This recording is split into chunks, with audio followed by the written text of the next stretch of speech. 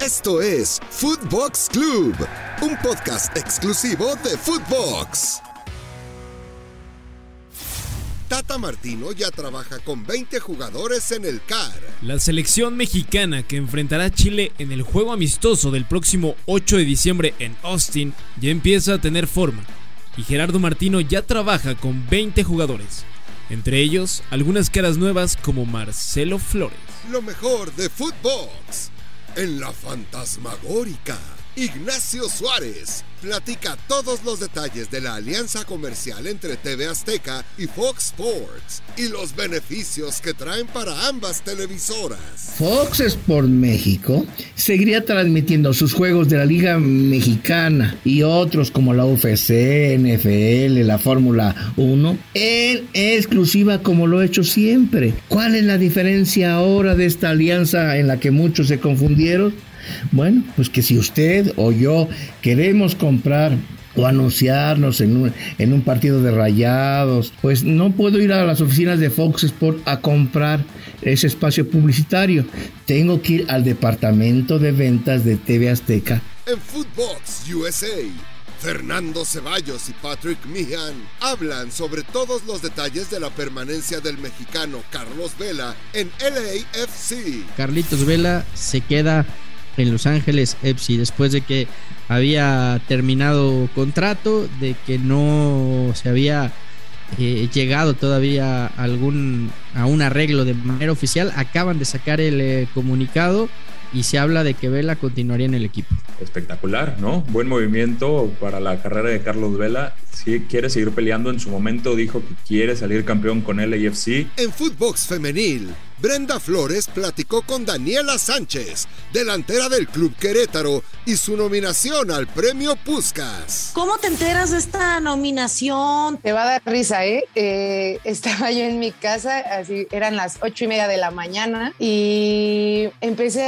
a sentir que mi celular estaba suene y suene y suene, y yo así como, ¿qué está pasando, no? Entonces contesto, y era una de mis mejores amigas de la prepa, y pues yo pensé, algo le pasó o algo así, ¿no? Y me dice, Dani, estás nominada para el Premio Puskás, no inventes, fue tu gol. América rescindió contrato de Nicolás Castillo. A través de un comunicado, la directiva del América dio a conocer que rescindieron el contrato de Nicolás Castillo, quien en 2019 sufrió un problema de salud y ahora podrá jugar con Necaxa siempre y cuando pase todos los exámenes médicos que le están realizando. Lo mejor de Footbox. Alexa Putellas es la tercera ganadora del Balón de Oro femenil. Brenda Flores te platicó un poco de su historia en Flores en la Cancha. Desde pequeña supo que el fútbol era lo suyo. Trabajó incansablemente para conseguirlo. Logró el triplete con uno de los equipos más emblemáticos del mundo, el Barcelona. Todo su esfuerzo la llevaron a convertirse en la mejor del mundo y ganar el Balón de Oro. Ella es Alexia Putellas y hoy platicamos su historia a través de Flores en la Cancha. Gustavo Mendoza se avienta un tiro directo con el profe José Guadalupe Cruz, en donde comparte un poco de la experiencia con Santiago Solari cuando lo dirigió.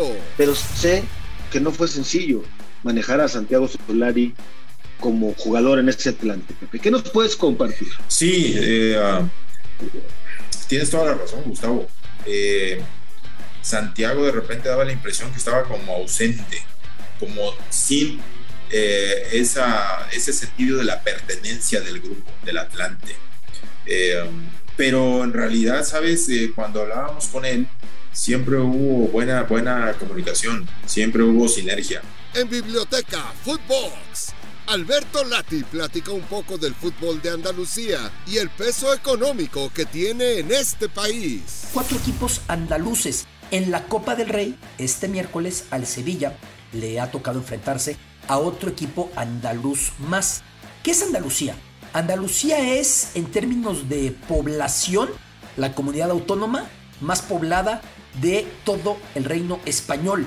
Andalucía tiene 8,5 millones de habitantes, lo que equivale a cerca del 18% de la población total de España.